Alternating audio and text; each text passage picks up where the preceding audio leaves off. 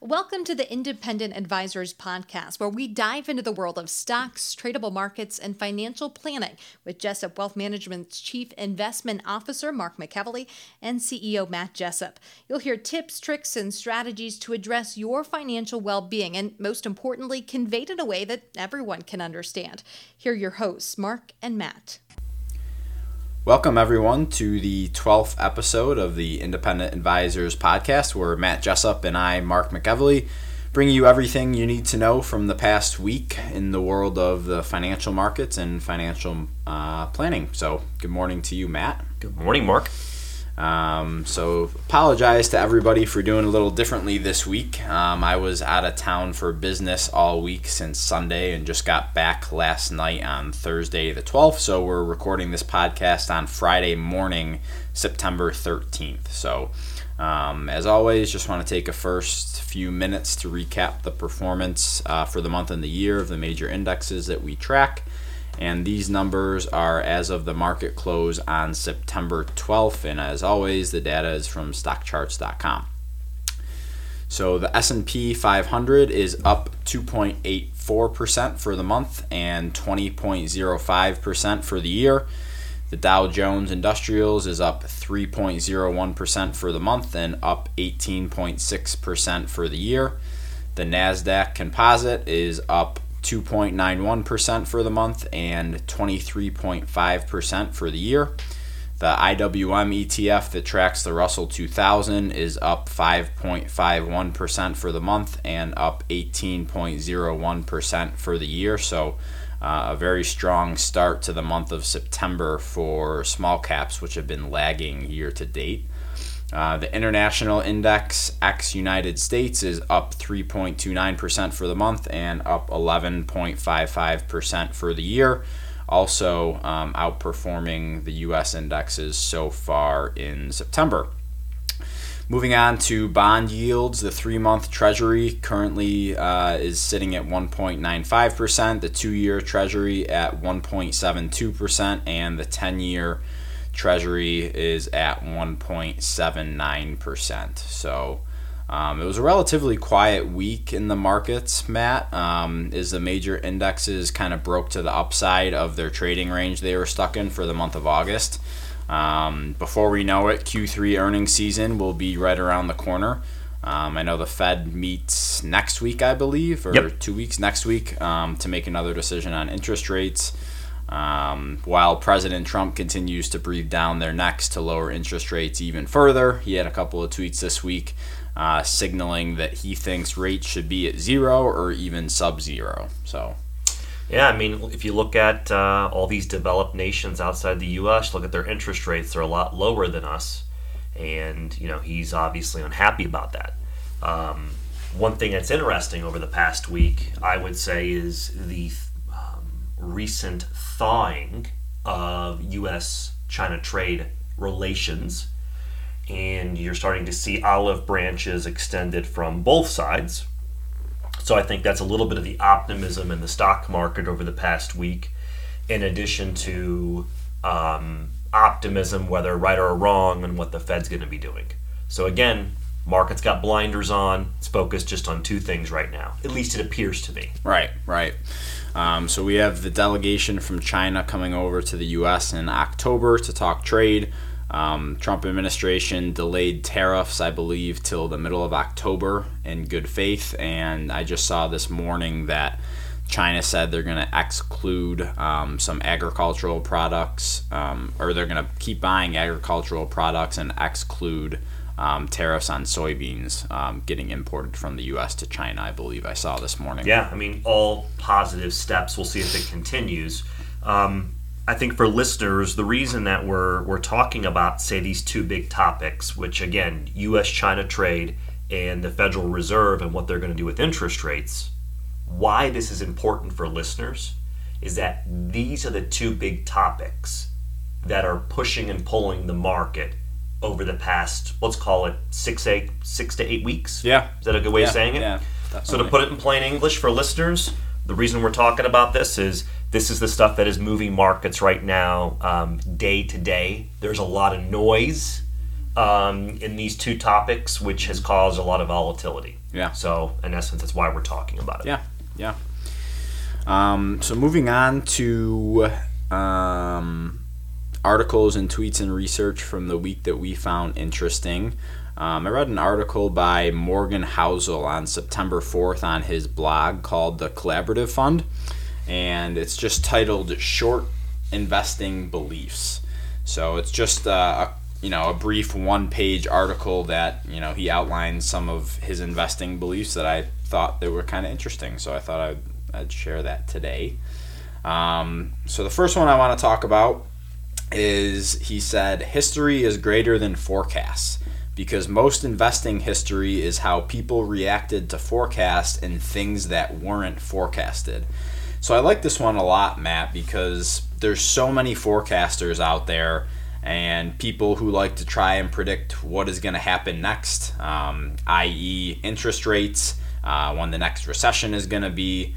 But at the end of the day, whatever happens is going to happen, and you just have to be prepared to react to it. That's right. So I just thought that was good, because there's so many people on TV that are forecasting so many different things, and it's hard to keep everyone in check. But at the end of the day, in my opinion, you just gotta follow what happens, and then you can look back on history in certain situations and say, hey, this is how people reacted when X happened 10 years ago. Now that we're having a similar situation, could we expect something similarly? And we do that a lot. Yeah. Right? Yeah. We were looking at previous data points when these situations, occur again, and then we're overlaying that with what else we're seeing in real time, right? And that's how we tend to derive some of our decisions. Yeah, for sure. The next one is, endurance is greater than time horizon, because the amount of time left in the game doesn't matter if you're forced out of the game. So this is great, because as an investor or a trader, you need to be there to fight another day, right? So you can't risk everything into one or a couple investments. So, things such as position sizing is very important. So you don't want to put 50% of your account into one individual stock or one individual bond, because you have to live to fight another day and actually be there and have the capital to stay invested in the markets. Yep. And I know that, me and you have seen several instances where people have blown up their accounts because they were too heavily concentrated, in a certain position, because they were, they had high conviction in it, and it went the other way. Yeah, and you can even take it as far as, but Matt, this company has been around for 5 decades, right? And we've seen in history the previous darlings, unfortunately, those things tend to eventually come to an end. Yeah. And so you just got to be careful that no company is bulletproof. Right, exactly. Right? Just got to be cognizant A of good that. example of that I think of is long-term capital management. And for people that don't know, it was, a hedge fund that they would just sell naked options. So their loss potential was unlimited, and it caught up with them 1 year, and they were out of business. They had no more money. Yeah. So if people are interested on that, look up if you just Google long-term capital management, you can read the whole story on that. But that was one instance where people weren't there to fight another day. This next one is kind of just a general life thing that I thought was kind of cool, Matt. He says, optimism is greater than pessimism, because more people wake up every morning aiming to make the world more efficient than wishing to screw things up. I love it. So I just like that. Rather than looking at the glass half empty, look at it half full. And I think this makes a big difference when making financial decisions and investment decisions, because if there's something going on in your life that your mind's elsewhere, you're going to tend to trip up and make mistakes you normally wouldn't if you were completely fully invested in what you were doing at that point in time. So we both wake up on the wrong side of the bed sometimes each morning, and but I guess one of my goals for this year has been to be more optimistic about things waking up in the morning than pessimistic. I love it. I thought that was pretty cool. The next one is, personal finance is greater than investing at all income levels, because a good saver who doesn't invest will be fine, but a great investor mired in debt and overspending can be wiped out. Good one. So it's more than just investing. It's lifestyle, right? It's a good one. The next one that I throw 100% weight behind is simple is greater than complex, because good ideas need so much room for error that they shouldn't need lots of data to be persuasive. So I think this is one of the misconceptions in our industry, Matt, is that you have to have all these complex systems to be, successful in this industry. Yep. Where, in my opinion, most of the time, the simpler is the better, almost. Absolutely. So, you and a lot of times, less is best. Another way to say it. Yeah, exactly. So you gotta, kind of come back to the fact that, when you're talking about investing and financial planning, there's so much information and so many different ways to go about that it's impossible to make a decision when you have so many investment options or so many strategies or so many different types of ways to tackle a financial planning problem, where you got to figure out what you're going to do and go down that one direction, because, if you're trying to take in all this information, you're never going to be able to make a decision. Yeah, paralysis. Yeah, exactly. So the last one that I highlighted from this article was that cash flow is greater than reported earnings, because accountants can be science fiction writers masquerading as statisticians. So I thought that was good, because obviously, when you're looking at a company, you want to see revenue growth, you want to see earnings growth, but sometimes earnings can be manipulated on financial statements. Sure. With a few accounting tactics. So I always was when talking about fundamentals of a company, I'm always interested in the cash flow, sometimes rather than just the bottom line, because things can be manipulated like that. I mean, you can't fudge actual hard dollars. Yeah. Right? Yeah. So I just thought that was kind of a fun article that I saw, Matt, that I just wanted to bring up. That was a good one, and that was by Morgan? Yeah, by Morgan Housel, and he's got a lot of good stuff too, so check out his blog. It's called The Collaborative Fund. He's got a lot of good stuff that pertains to the markets and just life in general. So. Okay. I got three things that kind of caught my eye this week. First one, Mark, is from Braver Capital Management, and it was a research note issued on September 6th, and it was saying not to read into the negative ISM manufacturing index as a sign of a recession just yet. Braver was kind of arguing that you should be watching consumer-related data for a confirmation. And that's just my point. I want to see what you have to comment on. Yeah, well, that's pretty timely, because this morning, retail spending just came in this morning and was higher than expected in the U.S. That. So like double what they thought. Yeah. And that was for August. Mm-hmm. Yeah, I saw that. So just, again, another data point we look at. Second one was a post by Zero Hedge. We've mentioned that blog in the past. This one was from September 8th, and the note was titled Class 8 Heavy-Duty Truck Orders Plunge 79% in August, marking the 10th straight month of declines. By the way, I'll note they properly used the word plunge there. Yeah, okay. They did. Yeah, I would say 79%. That's plunge. I would say that's correct. Yes. So the post notes that the data has, and I quote, traditionally seen as a good gauge of the overall U.S. economy. So what is a Class 8 truck?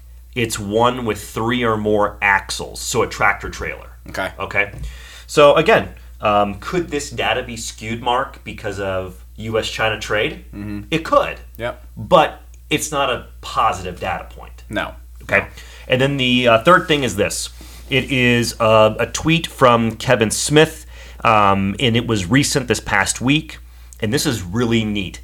It has to do with Google search popularity. Okay? So you can go in to Google, Mark, you know this, but you can go in and you can type in the word Starbucks, right? And you can go back in time and see how much the word Starbucks was Googled, going back, say, 20 years. Yeah. Right? And I threw out Starbucks for the listeners because we're having Starbucks right now. So this gentleman, Kevin Smith, looked at the word recession, okay? And he went back to the great financial crisis, 07 to 09, and the word recession peaked in the search results in January of '08, which was relatively more in the beginning, of the recession then. Now, the recession was not officially called by the U.S. government until December of '08. Okay, so think about that. So the Google search was a solid 11 months ahead of when the government called it. Now, why do you think he posts this? Because the word recession again is being Google searched so much, it's reaching those January '08 levels. Another data point. Yeah. And I think some of these kind of, let's call them satellite data points. This is not something that people have been using for the past 3 decades, right? So this is kind of a newer thing. I mean, we don't have a lot of data. This could be a one-off, right? Someone could sit there and say, well, look how many more people are using the internet now. So is this been indexed for users? I know this could go a lot of ways. I just find it interesting. Yeah, and I was going to say, too, I was like, I wonder what the Google searches were in like 00 to '01 before the tech bubble, but I'm like, was Google even around then? Yeah, they weren't as popular. I mean, because back then, Yahoo was the cat's meow. Right. And so, Google started to really overtake them in the mid-2000s. Yeah. But yeah, I mean, this is a newer, we don't have a ton of data points for this. But I just, again, as an index for users, I just find it interesting, and I wanted to throw it out there. Yeah, and it shows that the public's a lot more interested in it now that it's peaking again. Yeah. To '08 levels. And Mark, I'll turn it back to you for the financial planning topic of the week. Yeah, so this topic comes from an article in the Wall Street Journal from September 6th by Jason Zweig. And Jason's really another good one that has great material that he writes about. So I encourage people to check out some of his stuff as well. The article is titled, Knowing If You Can Stomach the Next Big Market Swing.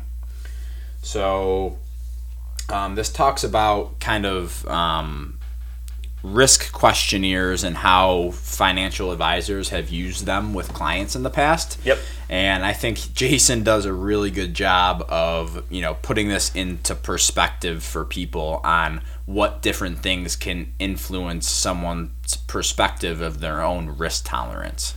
So he starts the article out by saying, if I ask you in a questionnaire whether you're afraid of snakes, you might say no. But if I throw a live snake in your lap and then ask you if you're afraid of snakes, you'll probably say yes if you ever talk to me again. And he says, investing is like that. On a bland hypothetical quiz, it's easy to say you'd buy more stocks if the market fell by 10%. I love this article. 20%. Keep going. Or more. In a real market crash, it's a lot harder to step up and buy when every stock price is turning blood red, pundits are shrieking about Armageddon, and your family is begging you not to throw more money into the flames. Then the risk is no longer a notion, it's an emotion. So this is what we saw in Q4 of 2018. This was us. This was us. We've had people come to us and say, what are you doing? Yeah. And people are like, before Q4 of 2018, everyone's like, the market's too expensive. Let's wait for a pullback. When we get the pullback in Q4, here's a pullback. And then the people wanted to sell. So this article is perfect for this. And I think I love it. He did a really good job there in the first couple of sentences to explain what it's about. And he goes on to say that is why you and your financial advisor should be wary of risk tolerance questionnaires. Ding, ding, ding, ding, ding, ding, ding, ding. So when people fill out these questionnaires, Matt, I feel like their answers are always driven by what the market is doing at that point in time.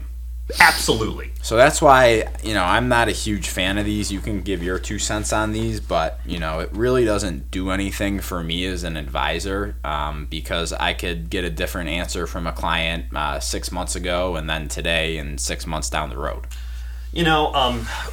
Our practice is a little different than most, but I will say this. Before I comment, I'm going to ask you this. When's the last time you broke one of those out in a client meeting? I can't remember. So there you go. So from my perspective, I kind of view these risk tolerance questionnaires as a CYA for lazy advisors. Yeah. I'm just going to say it. Mm-hmm.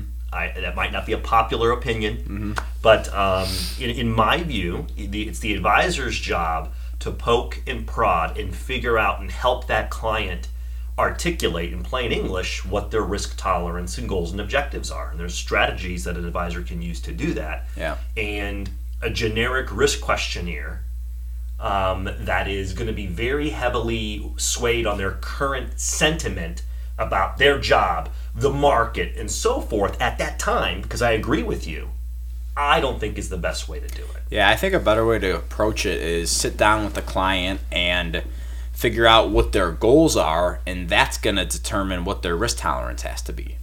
Yeah. Right? Yeah, their long-term absolutely. goals. Absolutely, and what their aptitude is for volatility. And, I think walking the client through that and then making sure if they're utilizing an active manager, walking them through, what our process is. Or, if they're using someone else, making sure they understand what that manager's investment process is and the thesis and what they tend to do in a downturn and how they analyze that. Mm-hmm. And the client has to be comfortable with that manager's strategy. Yeah. I think it's a great article, and he writes other good stuff too. As you mentioned. He does. He has a lot of good stuff. He also writes for Barron's. In there as well. Yeah. He's been doing this for a while, so he's very well respected in the industry. So he got a few comments from an independent analyst in London named Joachim Clement. And he says, Joachim Clement, an independent analyst in London, suggests superimposing a timeline of your key financial experiences onto a chart of stock returns and interest rates. Did you buy your first stock at the beginning of a bull market? That could skew you toward taking more risk. Or did you start a business during a recession? That could make you more gung-ho if thrived or gun-shy if it failed. The best guide to whether you will dump stocks in the next financial crisis is whether you did in the last one. If you weren't investing in 2008, 2009, look back at the fourth quarter of 2018 when stocks lost nearly 20%. Be sure to ask what your financial advisor did in past market plunges too.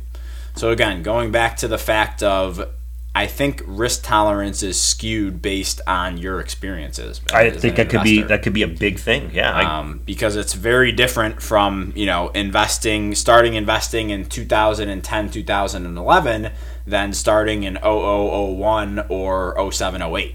Absolutely. And that can have an emotional impact on your view of future the markets decision-making going process. Forward. Yeah. So I thought that this was a great article, so if people want to read more about that, they can check out some more stuff on the Wall Street Journal. Now, one thing that just it comes out real quick before we move on is for some of the younger listeners that are out there who maybe weren't investing through the 07, 08, early 09 crisis, they have yet to really be what I would call stress tested. Yeah. Right? Yeah. So from that perspective, one thing I would kind of throw out there is, you and I both know it's not a matter of if the next recession comes, it's a matter of when. Right? And so I think what is helpful for people going through a challenging market period is to constantly make sure, if you're using a professional or you're doing it yourself, reviewing your risk, reviewing the process that you're utilizing. And I think it's important that as long as you have a game plan in place and you're following it, that's going to be a lot better situation than winging it. And then once your emotions come into play, what's the two guiding emotions? Yeah, fear and greed. Yeah, and that's where people get killed is when you let your emotions take control. When you let the fear or greed, those two emotions dictate the decision, tends not to have the best results. Yeah. Okay. Yeah, I apologize for that. Yeah, I just want to throw that out there. Yeah, no, it was great. So we had a couple questions this week from one of our listeners. His name was Nick, and we replied a little more in depth to Nick over email, but I just wanted to bring some of the questions up because I think some other people might be thinking the same thing. So thank you for the questions, Nick. So the first thing Nick asked was, what are your feelings or opinions regarding the infinite banking / becoming your own bank concept popularized by Nelson Nash and Garrett Gunderson, which uses specialty dividend-paying whole life insurance policies to build wealth? Nick goes on to say, from my understanding, the basic concept is to overfund a whole life policy, allowing for tax advantages, loans, and the ability to use the cash balance as retirement income. So I'll start and just answer this very basically, Matt. My whole concept behind life insurance is just that it's meant to ensure your income in case something were to happen to you, so that your family, your wife, and your kids were taken care of in the event that something happened to you. And it's just my personal opinion that that's what insurance should be used for. I think that there's way better investment vehicles out there if someone wants to grow their wealth than using a whole life insurance policy to make that happen. Yeah, and I'll just kind of pipe in. I mean, I think this situation was a lot different, say, in the early 80s when interest rates were as high as they were. May have been a different story. But I'll say this, it's been a long time since I could ever look a client in the eye and say, you know what, let's overfund the whole life policy. So with that being said, I would agree. Interest rates are so low. If you're going to be investing for the long term with compounding, I am not a fan of looking at whole life as a retirement savings vehicle. Yeah. It should be just to cover and protect someone's income stream, or for the ultra wealthy to cover their estate tax. Beyond that, term insurance, save your money, move on. Yeah, no, I agree.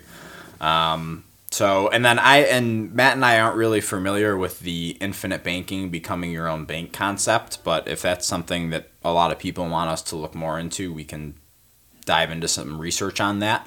But just from the basic understanding of it, we think that the way to go about insurance is utilizing cheap term insurance policies just to protect your income for your family. So the second question from Nick is, he said, I'm looking for the best approach to get into the profession of financial planning.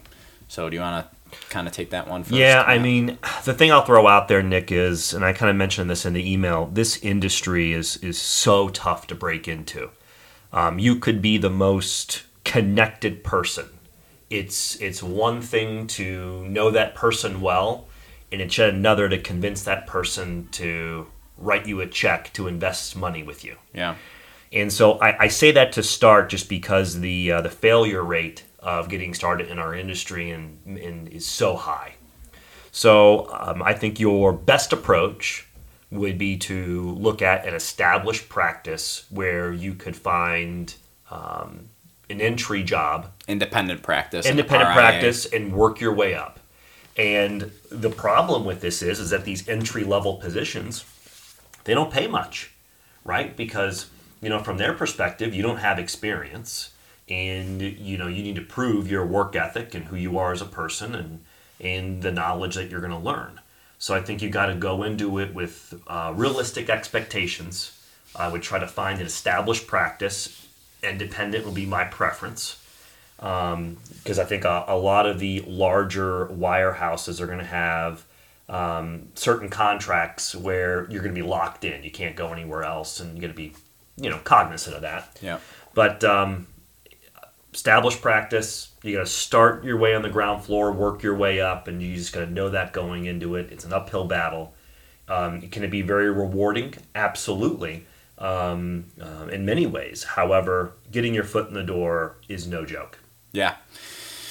Yeah, I agree with that. And, obviously in the beginning, as you mentioned, you're going to probably have to make a little bit of a financial sacrifice, maybe from what you're doing right now, for the long-term benefit of, being competent in your knowledge of financial planning and the financial markets, and being able to help clients down the road And your income will grow as time goes on, as you get more proficient in the industry, but it's just making that upfront sacrifice of the income cut per se coming into the industry. Tough. But yeah, so Good we might be a little biased just because we have an independent firm.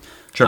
So I just wanted to throw that out there as well. It's not that you can't do the same thing at a wirehouse. It's just this is just what we have done. So Good we're way just of saying giving our side of the coin on that. So thanks for the questions, Nick. Keep them coming if you have them. Before we wrap up, Matt, is there anything else you want to mention before? No, I think we'll be recording next Thursday. We got the Fed meeting Wednesday. The announcement is at 2 p.m., so I'm sure we'll give everyone an update on what the Fed did at that time. And beyond that, I hope everyone enjoys the weekend, and I hope it's not too hot. Yeah, I know. I thought we were going to start cooling down there and get into fall weather. And then it came right back. Right back, yeah. So thanks, everybody, for listening to the 12th episode of the Independent Advisors podcast. Like Matt said, we hope you all have a great weekend, and we will talk to you next week. Take care. Thank you for listening to the Independent Advisors podcast. If you're interested in hearing more, hit the subscribe button so you can be notified every time a new episode gets released. Feel free to share with friends, family, and follow us on Twitter at Jessup Wealth, Facebook, and LinkedIn. Mark and Matt will continue to share beneficial information on these social media sites. And also check out the podcast tab on their website. That's www.jessupwealthmanagement.com. Here you'll find links to every episode of the Independent Advisors. Have questions or topics you want to discuss on the show? Message us on Twitter, LinkedIn, or send an email with the words questions and topics in the subject line to mark@jessupwealthmanagement.com, and we'll talk about it right here on the podcast. Certain sections of this commentary may contain forward-looking statements based on reasonable expectations, estimates, projections, and assumptions. Forward-looking statements are not guarantees of future performance and involve certain risks and uncertainties which are difficult to predict. All indices are unmanaged and are not available for direct investment by the public. Past performance is not indicative of future results. This podcast is provided for general informational purposes only and does not constitute either tax, legal, or financial advice. Although we do go to great lengths to make sure our information is accurate and useful, we recommend you consult a tax preparer, professional tax advisor, financial advisor, or lawyer regarding your specific circumstances. Investing involves risk, including the loss of principal. No strategy can guarantee any objective or goal will be achieved. Advisory services offered through Commonwealth Financial Network, a registered investment advisor.